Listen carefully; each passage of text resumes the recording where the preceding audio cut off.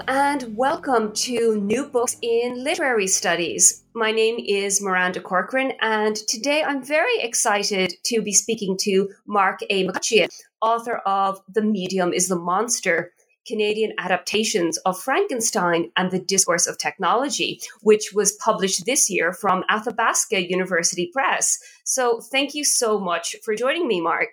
Oh, thanks very much for having me on this program. It's a real delight and an honor. So your book is a very interesting exploration of technology and adaptations of Mary Shelley's Frankenstein. And I think what I'd like to do now is just dive into discussing the book itself. So you say in the introduction to the book that the book posits a twofold argument that Frankenstein essentially reinvented the word technology for modern English by constructing it in terms of manufactured monstrosity, and also that McLuhan's media theory and its reception constitute, especially in Canadian popular culture, a tradition in adaptations of Frankenstein that have globalized this sort of Frankensteinian sense or conception of the word technology. So I was hoping that we could begin by discussing those two key points. And I'd love if you could expand a little bit on this idea. What exactly is the relationship between Marshall McLuhan's media theory, technology, and Mary Shelley's Frankenstein? Well, thanks. That's the sort of big question book tries to connect the dots among those very different topics. And at first they might really not seem intuitively connected or related. And it's been a long process getting this research to establish those connections and sort of figure this out. I mean, I just to step back a little bit, I'm coming to this work from having done some dissertation work first on adaptation studies. Traditionally, it's kind of a field where what's analyzed is the relationship between books and film adaptations of them, but it can accommodate a lot more in different kinds of work, music, performance, and so on.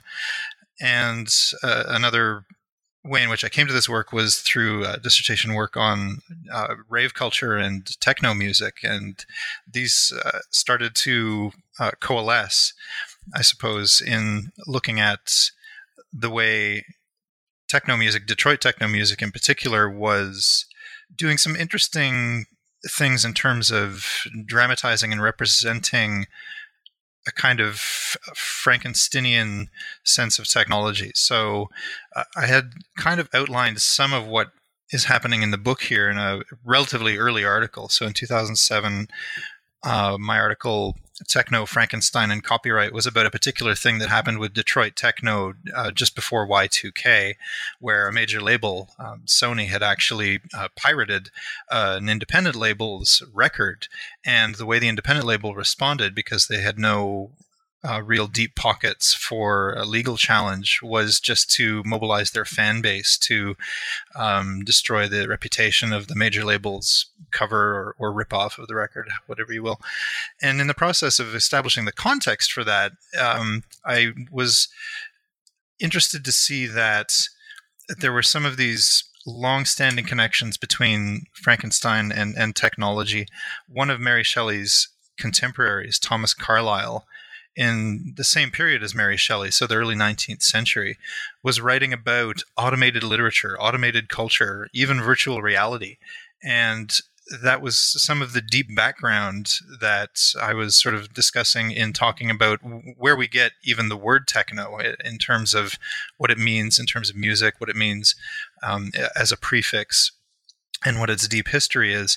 And that sort of little section, kind of an initial context bit in that article, kind of stuck with me and kind of a blueprint for this bigger study that has taken about that long to come together. It seems, from what else I've read, other studies of Frankenstein, like John Tunney's In Frankenstein's Footsteps, books about Frankenstein can seem to take a long time to come together. And I think part of the reason for that is there's just a massive archive of not just work that's now been done about Frankenstein, not just different editions of Frankenstein, but the huge archive of adaptations of Frankenstein in popular culture. So, I mean, just as an example, you've read Frankenstein, right? Oh, of course, absolutely. When did you first read it? I think the first time I read it was as a teenager, and then again as an undergraduate in university. And I think I've come back to it maybe once since then. Yeah, that actually sounds pretty similar to my experience too. I first read it as a graphic novel adaptation in like the 8th grade.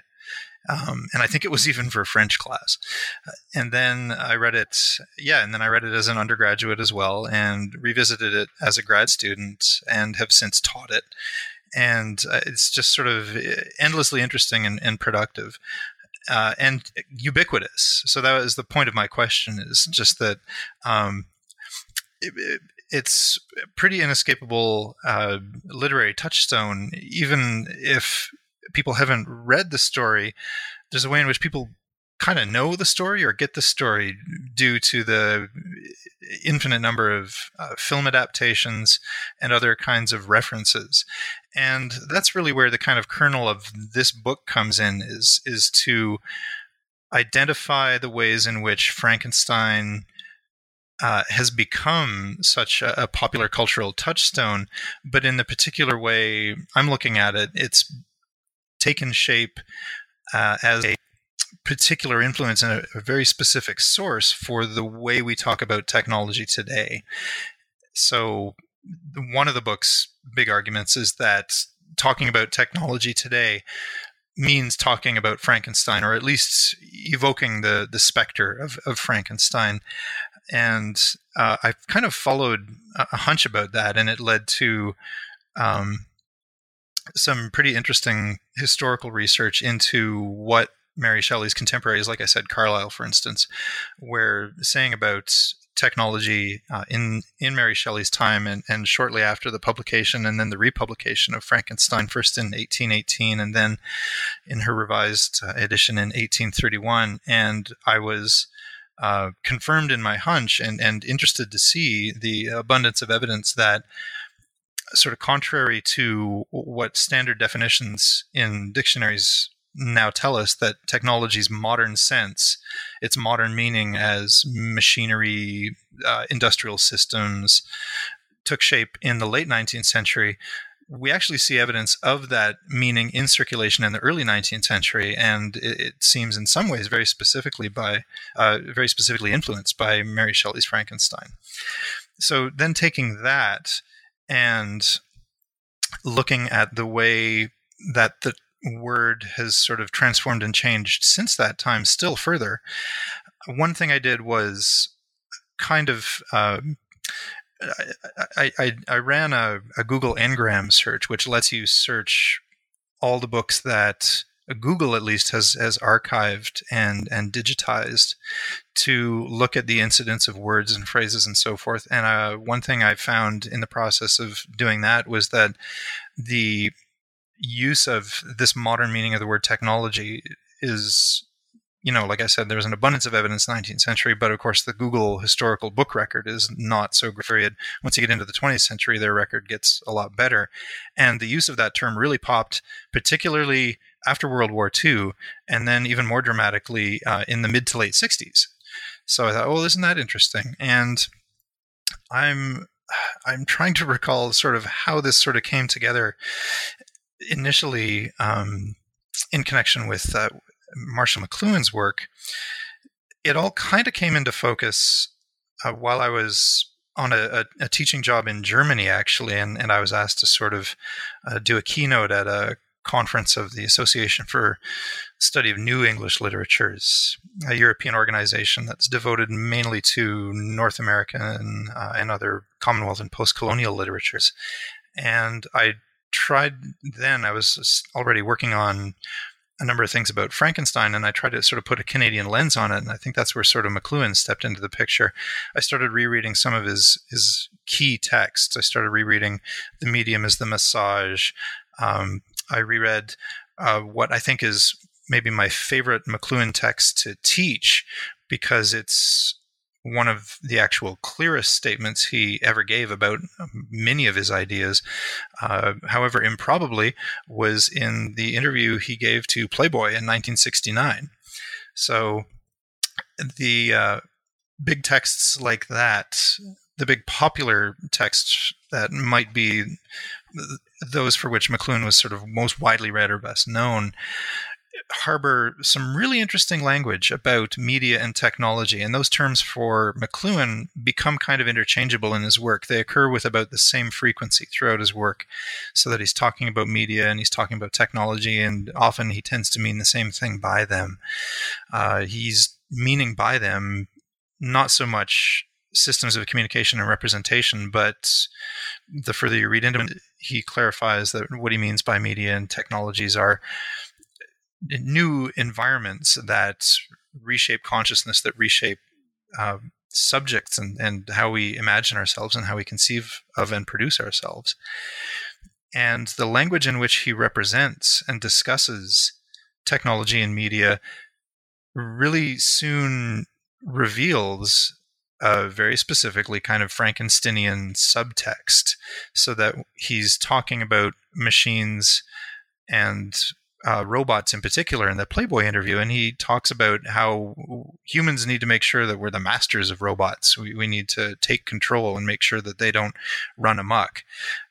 The title essay in his very first book, The Mechanical Bride, The Folklore of Industrial Man, that came out in 1951, and right there too, the title essay in that book is about, mainly it's about the way people sort of feel alienated by advanced industrial culture and mass media in the early post-war period. But in the process of sort of describing that context and the ways in which people feel modern, alienated, cut off, and so forth, he uses a lot of very Gothic language, very specifically Frankensteinian language, references to vampires and ghouls and robots all together. So it's really quite a thrilling sort of read in terms of just the images that he's using. And yet McLuhan has a kind of reputation for being kind of a new media champion, an anti-book hero of what in the time of his heyday, the new medium was television, right? So he was seen and widely understood in his day as kind of anti-old technology and very pro-new technology. And that seems to have been a result of the way he very carefully cultivated a kind of a public persona of sort of detached, critical distance, impassive and impartial analysis. He said, well, it's very important that we understand these things that are happening. So how best to do that? Well, let's just try and keep a critical distance from them and see what we make of these new media environments that are so radically and so rapidly changing the world, or the global village, as he called it. And yet the tone in which he published his works and made so many public statements really reveals an anxiety and a disquiet and a dissatisfaction. And this is why I really like the Playboy interview in particular, is that that's where he, sort of cornered by the interviewer, comes out and says, well, if you really want to know what I think, I really don't like any of this technological change. I'd much rather stay with books and linear print media. And it's a revealing statement, and it puts into context some of the ways in which he's constantly representing media and technologies as science fictional and very specifically Frankensteinian threats. Now, at the same time, he really didn't have much time for or interest in Frankenstein as such. He only makes a couple of very passing references to it throughout his work, and seemed to read it very much as what Frankenstein at the time was read as, which was sort of pulp, sort of throwaway horror pulp or science fiction, without really any literary capital. So the whole rehabilitation of Frankenstein is what we now think of as a kind of literary touchstone of the English canon wasn't really the main approach to Frankenstein in his time. So he's rather dismissive of the text itself, although he's clearly internalized and taken up so much of the language of Frankenstein adaptation, the sense in which that story has been told and retold over and over again as a tale of machines run amok. That really is the tone in which he represents media and technology so consistently that it's really it becomes something that you sort of start to see everywhere in his writing. So this is a kind of a long way around to explain how all these different dots connect, yeah? But looking then at more recent Canadian adaptations of Frankenstein, in which I was already interested, what stood out for me was that some of the key adaptations of Frankenstein in Canadian popular culture also are adaptations of McLuhan's ideas and McLuhan's theories. And that was kind of the aha moment where I thought, what is this pattern I'm recognizing in which these very popular Canadian Frankenstein stories are including references to McLuhan along the way? And that's how the dots really came together once I established that in Canadian popular culture, at least since McLuhan's time, Frankenstein adaptations, whether in film, music, print, literature, or what have you, have also really tended to conspicuously represent or work through McLuhan's ideas as well. That seemed to be the pattern that kind of coalesced and said to me that, wow, there's really something unusual happening here. So just to give probably a couple of the best known examples of the ways in which Frankenstein as a story, even in a very reductive or, pardon the pun, kind of skeletal way, comes to be adapted in popular culture and Canadian popular culture in particular, and the way that those adaptations then come together with McLuhan. So the two standout examples really are from the early 1980s, and the first would be William Gibson's novel Neuromancer from 1984, one of the founding texts of the subgenre of science fiction that became known as cyberpunk, and a film from about the same time, David Cronenberg's Videodrome, which in retrospect looks and feels very much like a kind of cyberpunk film in a way. Cronenberg was a specialist in fairly grotesque horror movies. This one gave that aesthetic a very specifically science fictional and even more specifically Frankensteinian twist. So both of those texts are Frankensteinian stories. Neuromancer is basically a kind of a heist caper, a high-tech heist caper in which the main object to be stolen by the main characters is an artificial intelligence, and sort of once it is freed from its technological confines, it transforms itself and threatens to transform the world in the process. So that's the kind of basic Frankensteinian plot. In Neuromancer, despite everything else that's going on in that novel, it's definitely a story of machines running amok. Similarly, in Videodrome, it's a story of a new television technology that has consequences that go far beyond the control or predictions of those who came up with it, and becomes monstrous and leads to catastrophic results. Comparing that to then, it's not even subtext. There's a fair bit of pretty blatant McLuhan references in both of these stories. In Neuromancer, Gibson is working very closely with some of McLuhan's key ideas about the global village, about the ways in which print literacy hasn't prepared us for the visually immersive environment of television and, after that, computers. And in Videodrome, that McLuhan set of references is really quite obvious. There's a character who's pretty much an open parody of Marshall McLuhan. The character Brian Oblivion in the film Videodrome is a fun watch in and of his own. self. This is a character who is a media pundit who says sort of cryptic and vaguely alarming things about the globally transformative power of media. And he's a character who never shows up as an actor sort of walking onto the set that's being shot in the film. He's always already on a TV set. So he takes part in a TV interview. There's the interviewer on the soundstage in the in the blocking and mise en scène of the film.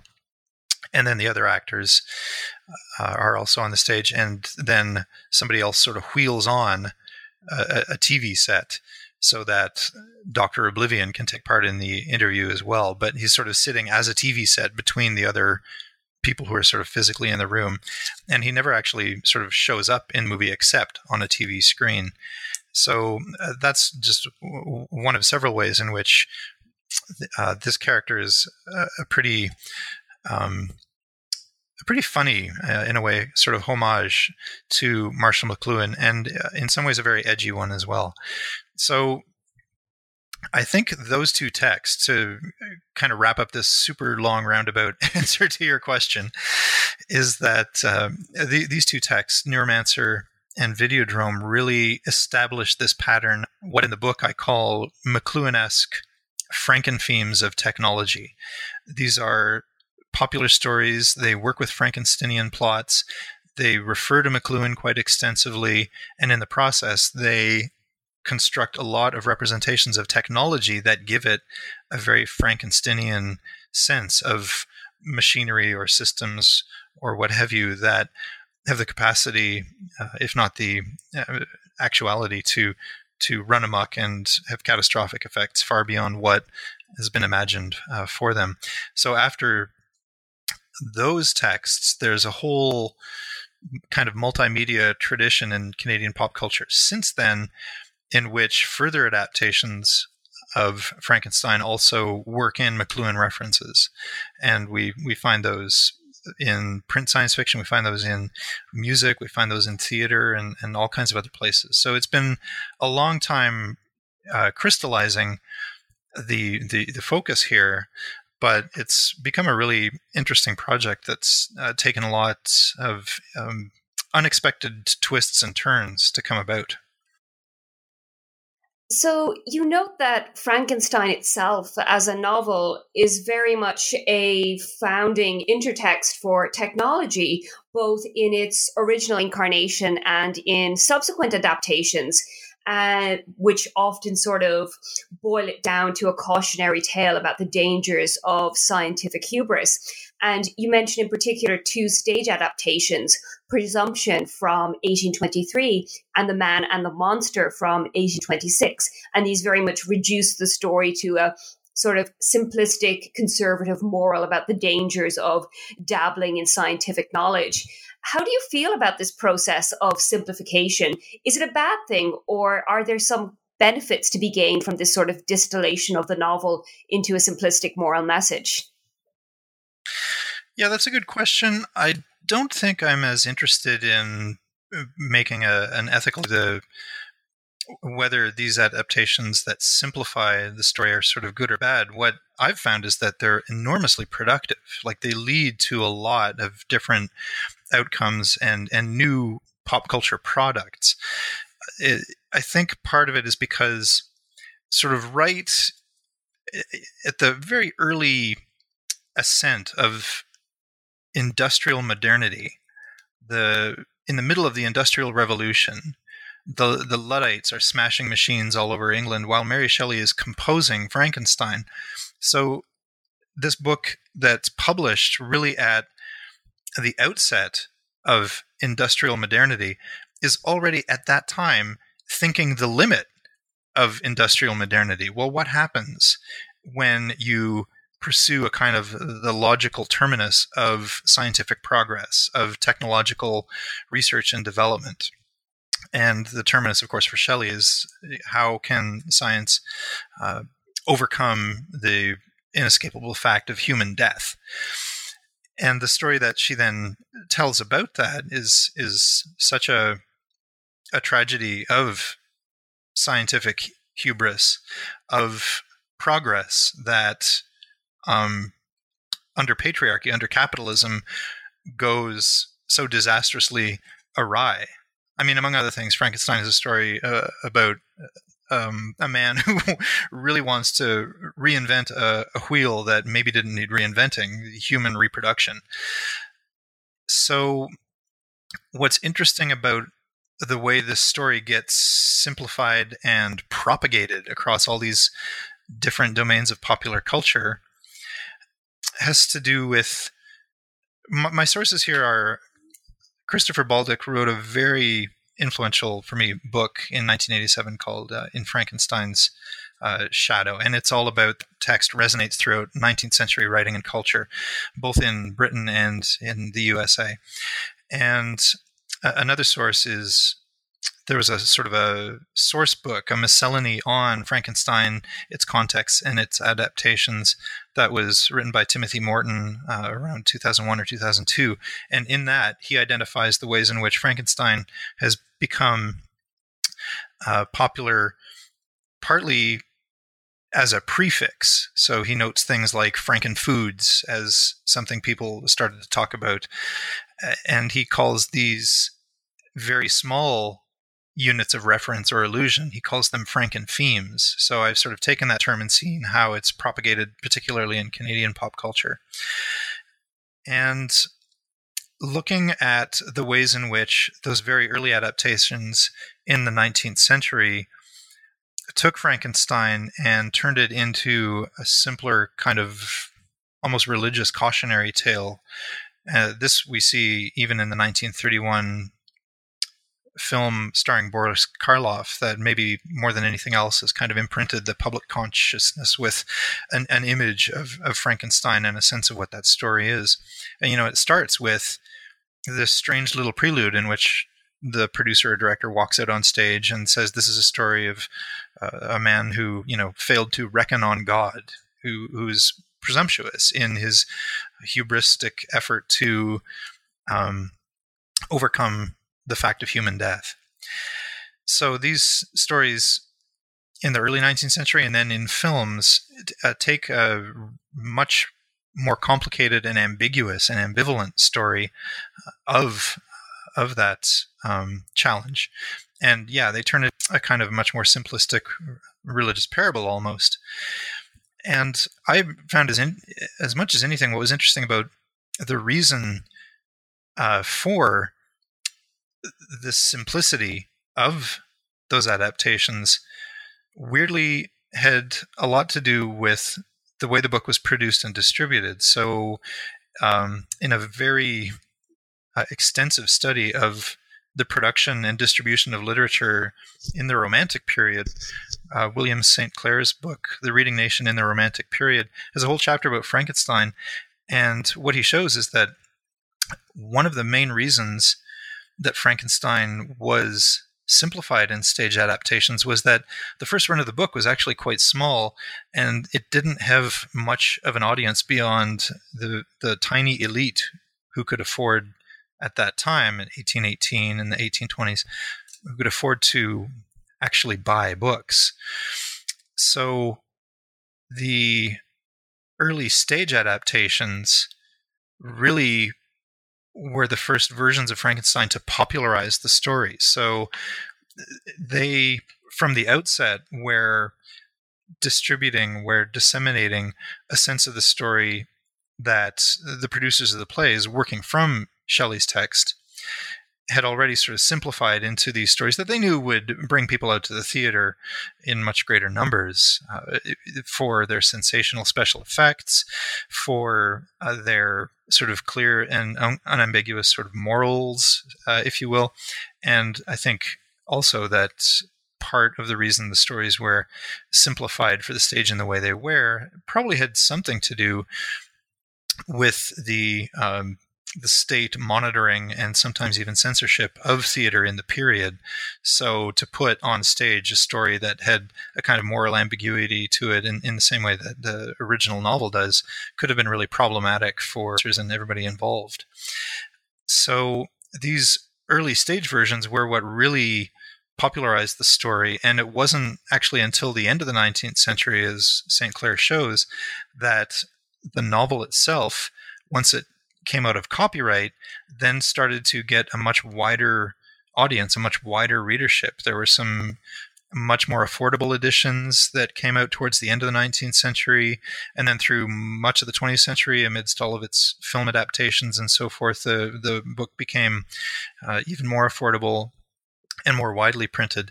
But it also remained very much, as I said earlier, kind of a science fiction pulp text. And it wasn't really until the 1970s that feminist criticism in particular started to take a closer, more critical look at the book and say, you know what, there's actually a lot more going on in here than this book has been given credit for.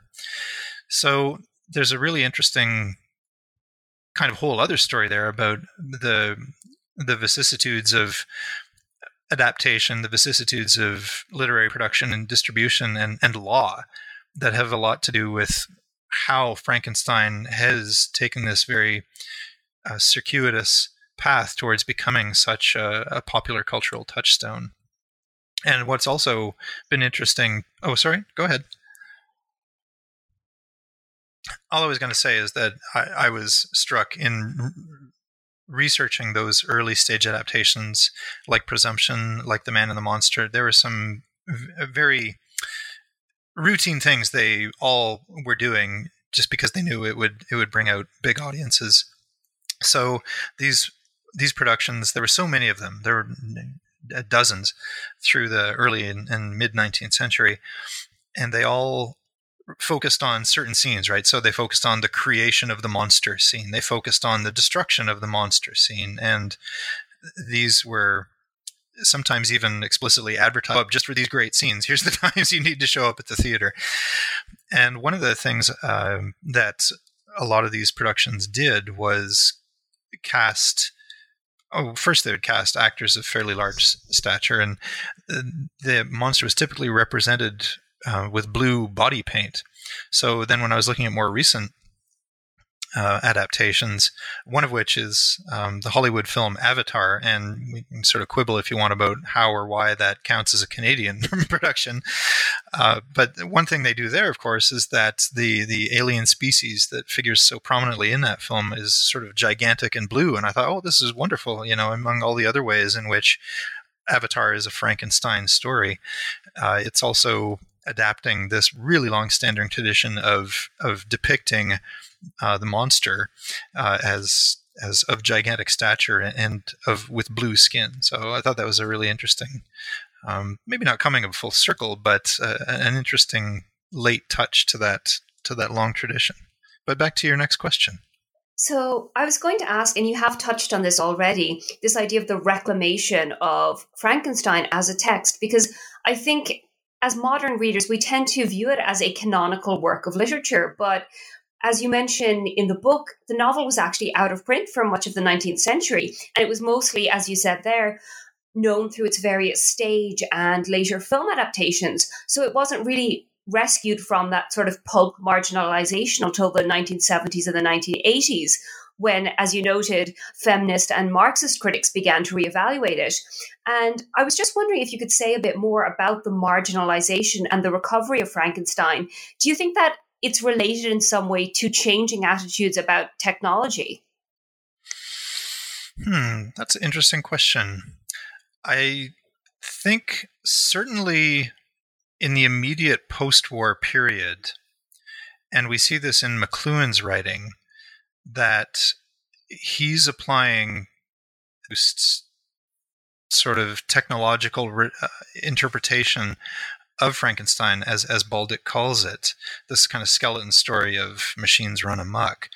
He's making references like that a lot to nuclear technology in particular, and certainly the association of nuclear power, and more specifically nuclear weaponry, with Frankenstein has become, so embedded in our culture, and continues, as we've unfortunately seen in all too recent times, continues to be a huge issue.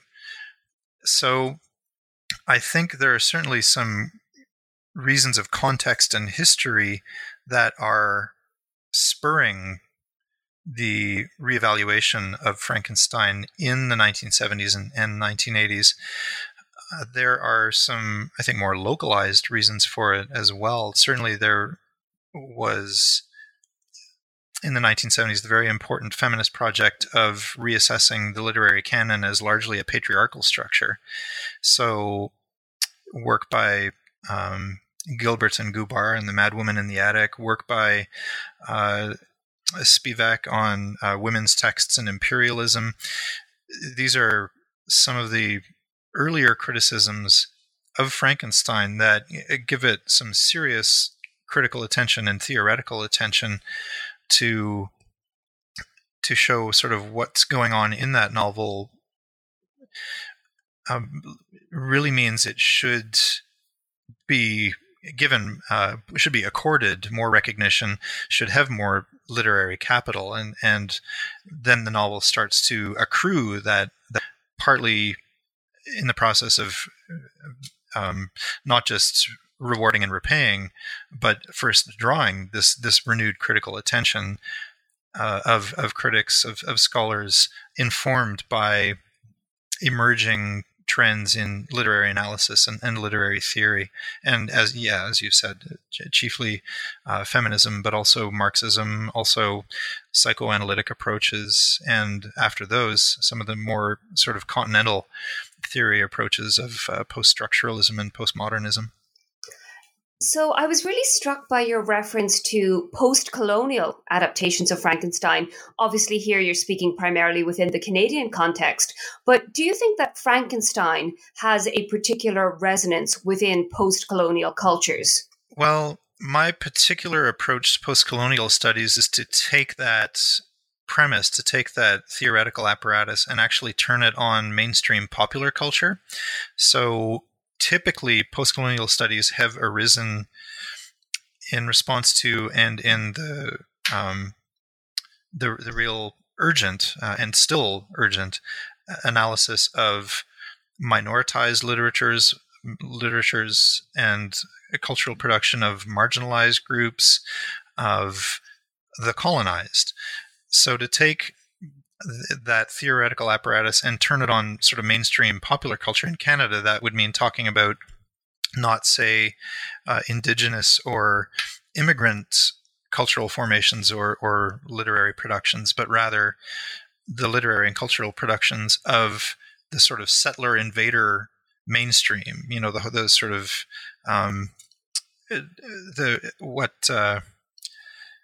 we might call, I guess, you know, there's certainly a kind of a whiteness to it. Certainly in the examples I've given between McCutcheon and Cronenberg and Gibson, there's a whiteness and a maleness to Canadian still, that when you sort of turn the post-colonial lens on it, you see these sort of weird things start to happen with representations of not just major catchphrases and buzzwords such as what technology has become, but also the way that they're producing stories. You know, a text like Videodrome, on the one hand, as I said, is the product of a Canadian pop culture producer who does fit some of those sort of traditional pop culture demographics. He's a white guy. And at the same time, the story is itself kind of about media imperialism. There's a lot of stuff going on in the movie Videodrome that's about Canada's ambivalent kind of experience, both as maybe not a superpower, but, you know, or in the G8 or whatever it's called, and at the same time as a kind of recipient of U.S. media imperialism. So Canada has long understood its national configuration as being on the kind of the receiving end, or being the target of a lot of exported U.S. culture. So this idea of media imperialism, which, you know, if I'm retrieving McLuhan's ideas, which are arguably kind of unfashionable, and if I'm trying to sort of revisit these through a post-colonial lens, I've also retrieved some of the other older and arguably less fashionable ideas of people like Oliver Boyd Barrett, who came up with the media imperialism thesis in the 70s, and other people like, who was I thinking of? Sorry, it's totally slipped my mind right now. Oh, Maurice Charlon, who came up with this notion of technological nationalism, the ways in which Canada as a nation is kind of held together by its communication and transport technologies, partly due to the vast geographical size of the place, and partly because of its newness, its intrinsic kind of modernity as a nation state. Just observed the 150th anniversary of the founding of Canada last year. Observed, critiqued, celebrated. There were lots of different kinds of responses to it. So turning that kind of post-colonial analysis on pop culture has been interesting in sort of retrieving those older ideas about what Canada is as a nation state, both as kind of an energy power and an economic power, but also as I don't want to say colonized. I don't think that would be accurate. But in terms of culture, the media imperialism thesis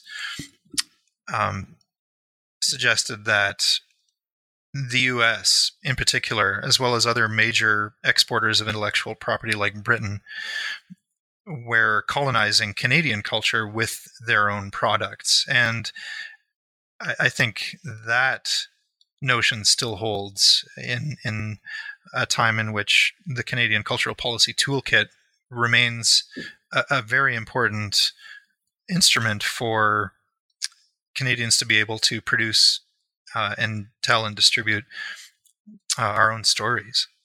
So I'm not sure that entirely answered your question. If there's a point you'd like to bring that back to, or did I?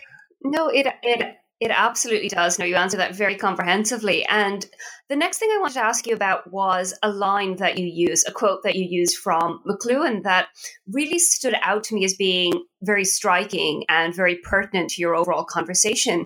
You note that at one point, McCutcheon says that with the arrival of electric technology, man extended or set outside himself a live model of the central nervous system itself, a development that suggests a desperate and suicidal auto-amputation.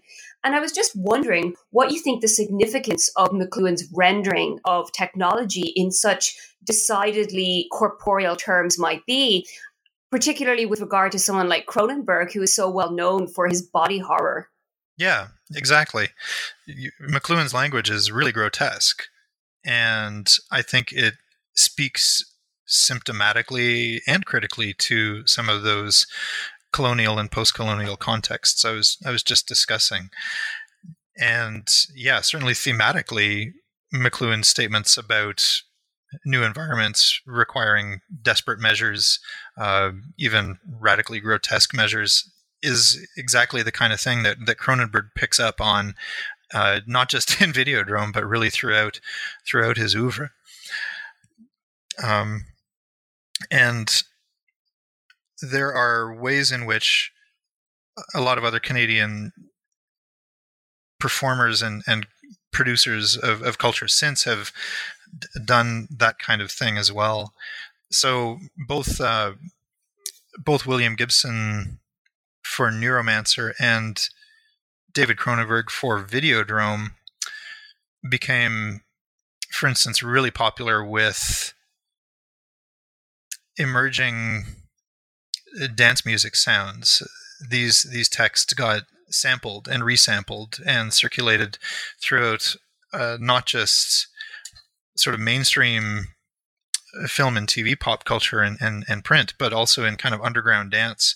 And that's where some of these connections between McCutcheon and Gibson too become dramatized in some really interesting ways. So I'm thinking of dance music DJs like the rave DJ, the Paladin Project, who would sort of put on kind of RoboCop style body armor before showing up at a rave to perform a set of fairly fairly harsh and inaccessible dance music. I mean, if it's the kind of thing you like, you really like it. But if you don't, you're not going to show up for that.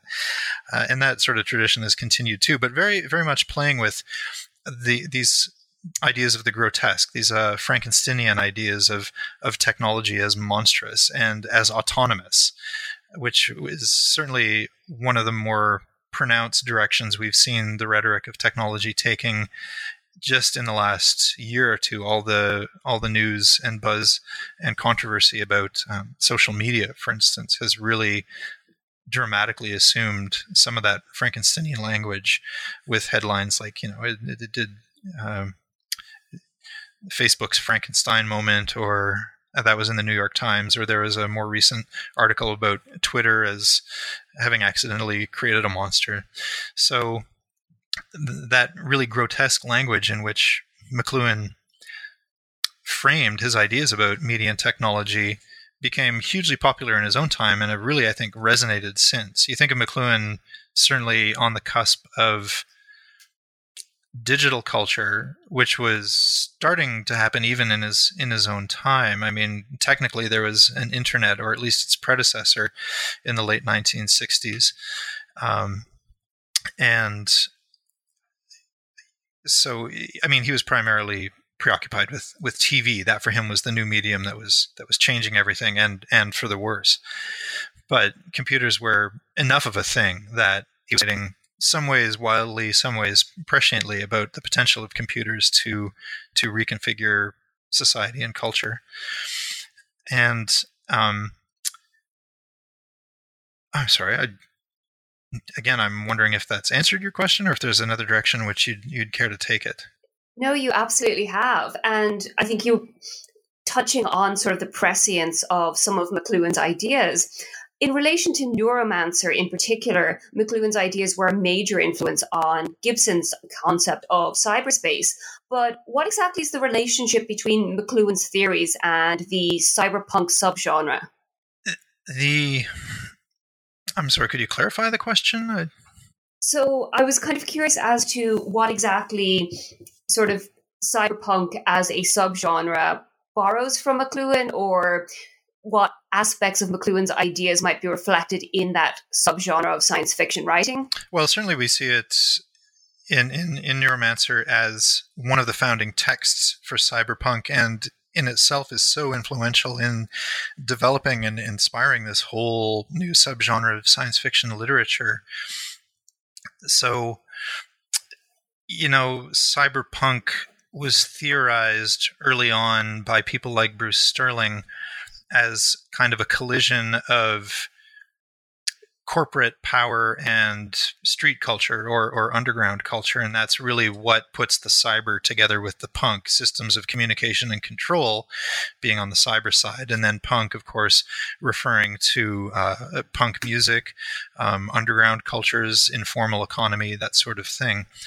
And so the texts that have sort of followed in Canada, particularly in the wake of that, I think it's been interesting to watch the transformation, first of Gibson's own writing over the decades. It's the way he's sort of influenced other writers, particularly Canadian writers, in envisioning and occupying the cyberpunk mode or milieu. So some of the other works that he's done more recently have his work started out being set in a ambiguously far post-nuclear future, and his career has taken a trajectory of setting his novels in increasing proximity to the present, as it were. I think his latest novel, which I haven't read, departs from that again. However, other authors have certainly taken notes from the kind of cyberpunk milieu of ubiquitous computing, ubiquitous digital connectivity, bodily augmentation, cyborg-like bodily augmentation, and so forth, and given us lots of different takes on contemporary culture. I mean, science fiction, which so often is set in the future, it's kind of a critical truism, isn't it, that science fiction is actually about today in one way or another. And that was, I think, probably as true in Mary Shelley's time as it remains in ours. And so some of the, I think, interesting cyberpunk or sort of post-cyberpunk literature that's emerged I'm thinking of work by, for instance, Nalo Hopkinson, who set a novel, her novel from 1998, Brown Girl in the Ring, is set in a kind of a post-apocalyptic Toronto where the inner city has been sort of gutted and is largely left to the poor and criminals. And there's a major plot there involving organ harvesting, right? And I'm thinking also of work by Peter Watts, who's a science fiction writer biologist by training, and so he grounds a lot of his science fiction in really specific current science, and that's really no different from what Mary Shelley was doing in her own time. It's actually a little different from what Gibson was doing, taking, again, I think, thinking back on interviews that Gibson has given about what his concept of cyberspace was. He has said, and again echoing McLuhan, that really, at least in Neuromancer, had more to do with television than with computers, although like McLuhan, Gibson himself has become celebrated almost as a prophet of the internet. So what a more recent writer like Peter Watts has done is sort of taken a lot of the setting and a lot of the tone of cyberpunk and regrounded it far less speculatively, if anything, in real world science, and still pushed his extrapolations of it through to some fairly dramatic and dystopian conclusions. So his first trilogy of novels, the Rifters trilogy, each of those novels has a pretty identifiably Frankensteinian plot set in, again, a kind of a near future. I was going to say Canada, but it's actually not even Canada. He's doing the kind of William Gibson thing and the thing that cyberpunk did too, which was to really downplay the role of the nation state relative to the powers of cities, and more particularly the powers of corporations. So I think that would be another thing that Gibson was very influential in doing, was establishing a kind of a critical edge to cyberpunk in developing a kind of an analysis of the power of the nation state under economic globalization. So there's a memorable line in Peter Watts, I think it's his second or third novel in the Rifters trilogy, where he says the national borders had become so meaningless that nobody had even bothered to take down the checkpoint stations, the border crossing stations. And Watts also does some interesting and specific stuff that riffs on William Gibson and riffs on McLuhan. In the second novel of the Rifters trilogy, Maelstrom, he gives that name, the Maelstrom, to what he sort of envisions the internet to have become by the mid 21st century.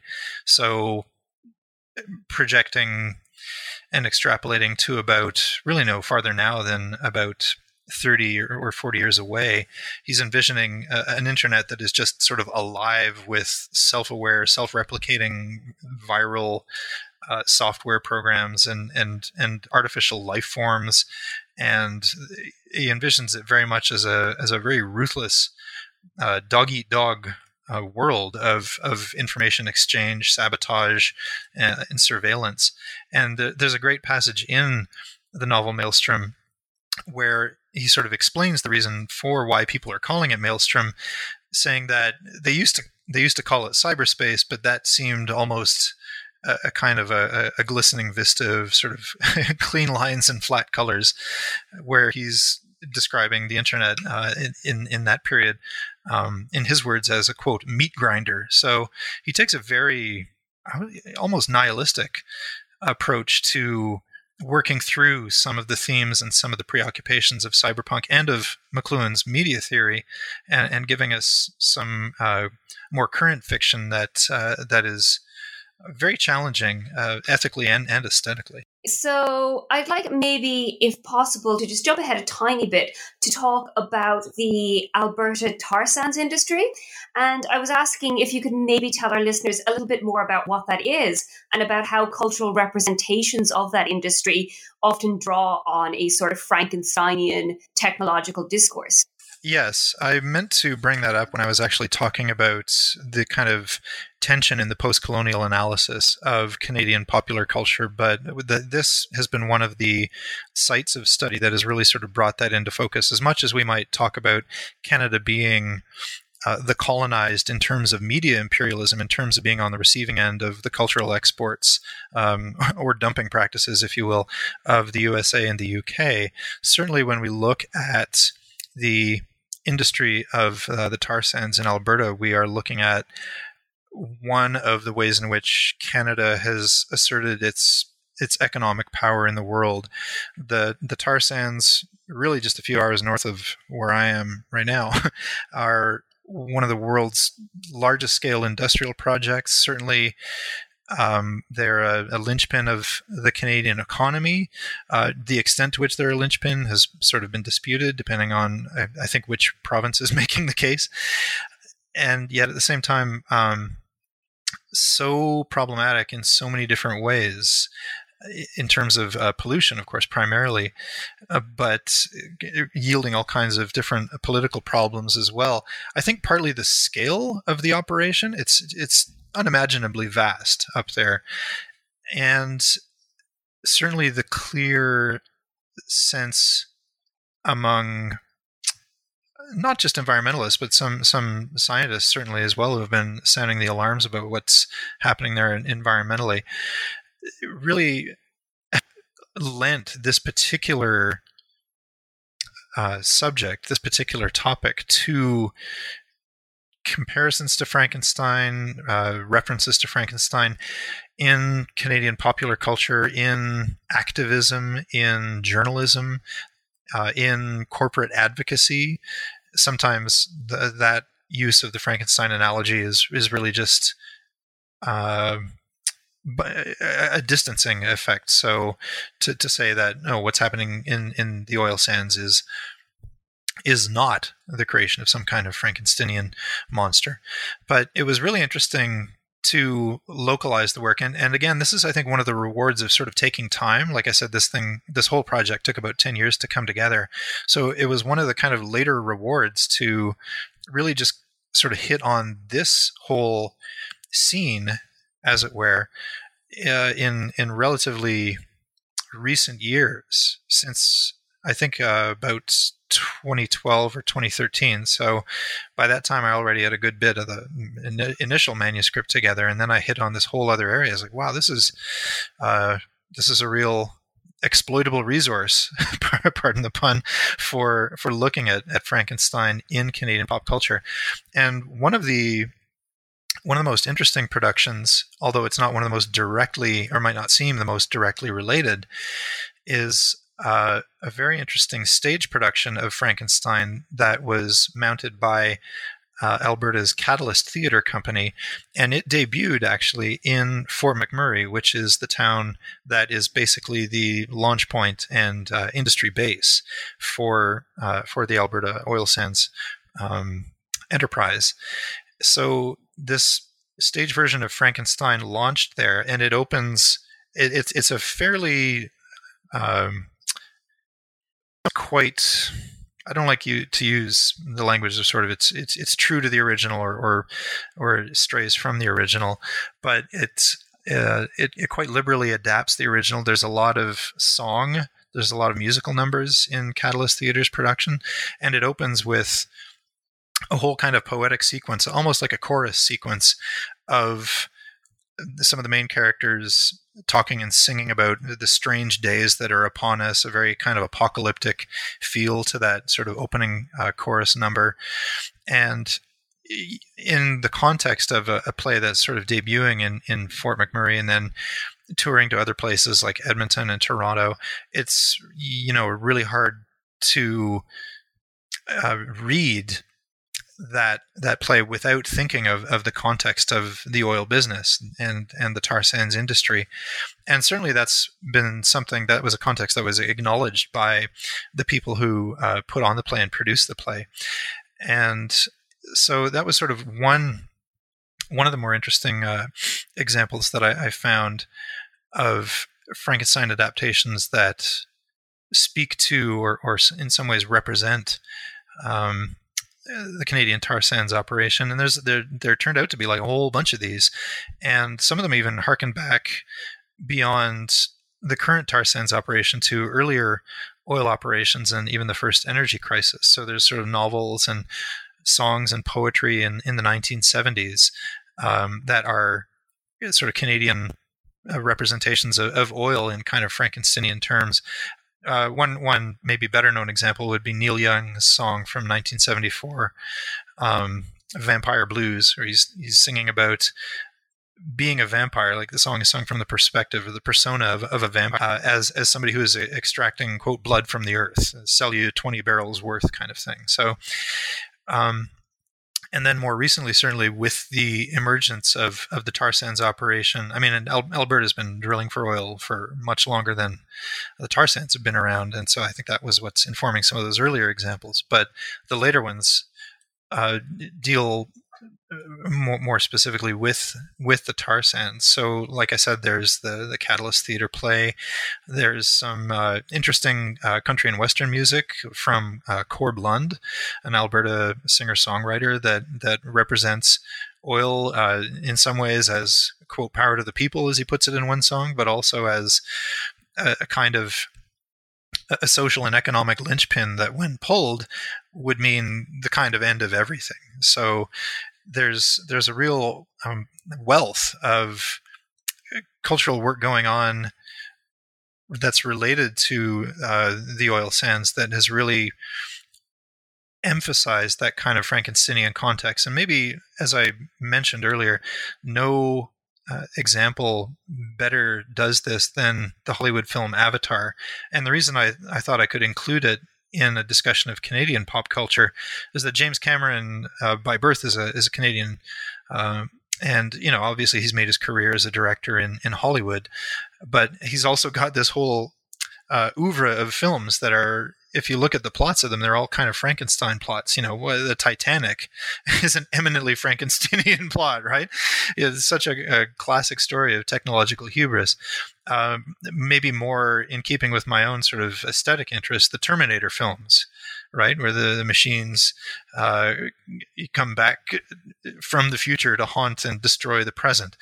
And so Avatar belongs to that kind of line. And watching I was watching about the tar sands, and they were talking to some of the people who were involved in the production of Avatar, and the art director is actually somebody from Alberta, and said that they specifically designed some of the sets to look like the Alberta oil sands. I thought, well, isn't that fascinating? So, of course, I took another look at the film, and certainly you look at a film like Avatar through that lens, and it becomes quite blatant, really, that the Pandora mining operation is kind of allegory for, any large-scale sort of open-pit mining or resource extraction operation, but really looks quite specifically a lot like what images we have of the tar sands operation.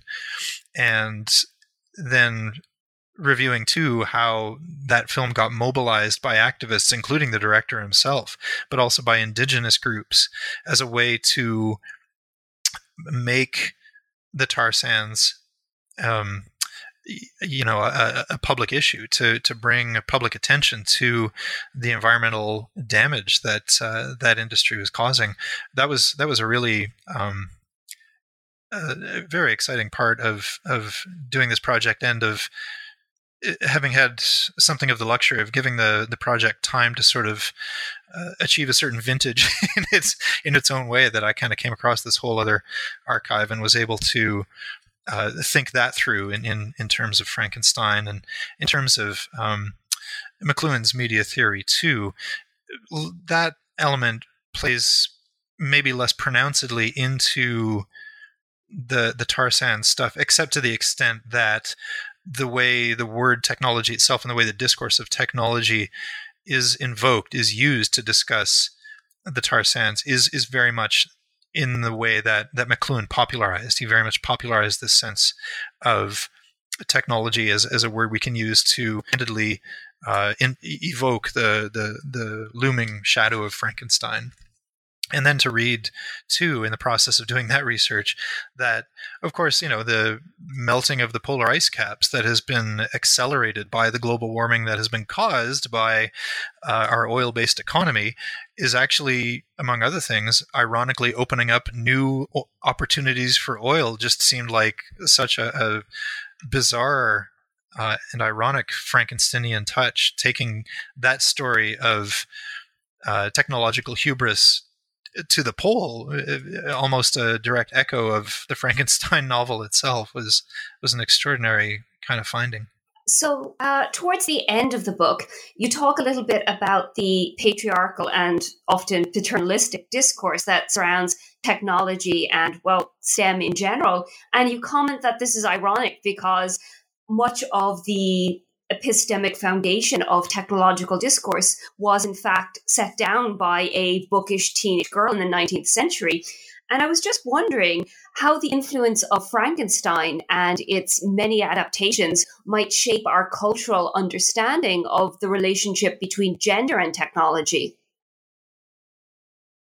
Yeah, that's a dimension that certainly was brought up a number of times when I was presenting preliminary findings on this work to audiences. The irony was pointed out fairly early on that, gosh, isn't it interesting? Technology is in so many ways, in so many domains of technology and media, it's very much kind of a boys' club or an old boys' club. And yet our whole mode of understanding of this discourse comes from a book written by this precocious and very prodigiously talented teenage girl in the early 19th century. And yet in many ways a woman too. I mean, Mary Shelley was writing this amidst a marriage after also having attempted to give birth, I think, a number of times. She might have had one child, I think, who survived, but others who did not.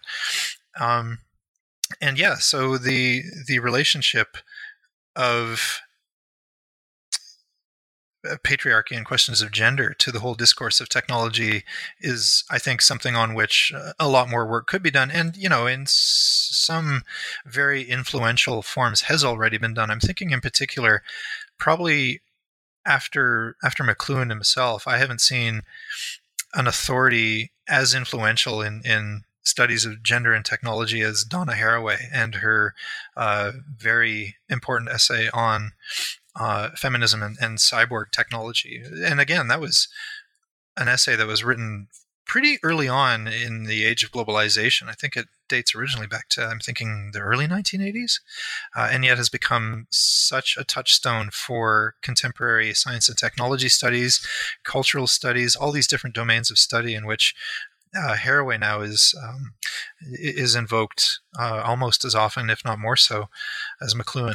So I feel like at this point I've probably taken up a lot of your time, and this has been a really interesting discussion. But I did want to ask in closing what is possibly something of a lighter question. But I'd like to know, what's your personal favorite Frankenstein adaptation?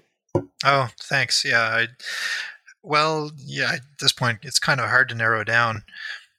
I think I would identify, I've talked about some that are certainly prominent, but I think I would identify a couple of musical examples of favorites. So I'd mentioned the DJ, the Paladin Project, the stage name of a guy named Len Jaroli. And for years, he would play raves in Toronto and across Canada in this kind of heavily costumed persona as a kind of a cyborg or stormtrooper, or in some cases an alien. And those are always very enjoyable sets to dance to at raves. Another example, more specifically, and it might not seem like an obvious one, but I do spend a bit of time in the book explaining why, is what I think is maybe one of the best Canadian songs ever written, one of the best rap songs ever written, which is Maestro Fresh Wes's Let Your Backbone Slide. There's a whole system of references in the lyrics of that song that culminates in a line in the extended mix of the song where he raps, "It's getting out of hand, I've created a monster," that bring those other references about shaping clay and stuff into focus as Frankensteinian references, as references to even Pygmalion myth, as references to the myth of the golem from ancient Jewish legend. There's a real rich and resonant vein of imagery running through that song that, I mean, I'd known the song for decades, seen him perform it, heard it played at music festivals, and it wasn't until looking at it with this lens and looking anew at the lyrics that I really come to appreciate just how resonant and how intertextually rich the lyrics of that song are.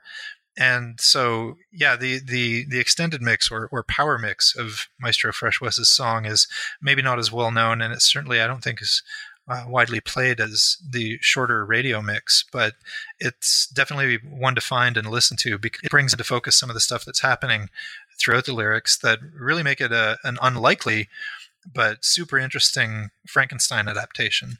Absolutely. And it really just shows how far the reach of the text is, even, intertextually, as you say, the fact that Frankenstein has manifested not just in theatre, not just in film, but it's even infiltrated popular music. So it's a real indication of the power of the text and the power of the ideas and the iconography of the text. So, as I was saying, I feel like we've probably taken up a lot of your time, but just before we finish, is there anything you're working on at the moment or anything you'd like to say about your current work, any current projects or anything? Well, much fun as it's been to study Frankenstein so exhaustively, and as much as I feel there's really a lot more that could be done, I'm also kind of happy at this point just to put that on pause for the moment, although the interest there is kind of spawned two different lines of inquiry. I've done some more recent work looking at the relationship between media and the production and reproduction of subjectivity, looking at the way people represent themselves or even project avatars or iterations of themselves through different media, chiefly digital media. So that's been one sort of newer line of inquiry. And sort of developing from, as you said, the really pervasive intertextuality of Frankenstein, I've become more interested in the relationship between intertextual practices in literary production and technology and law. So critical copyright studies has become a more important interest for me in recent years.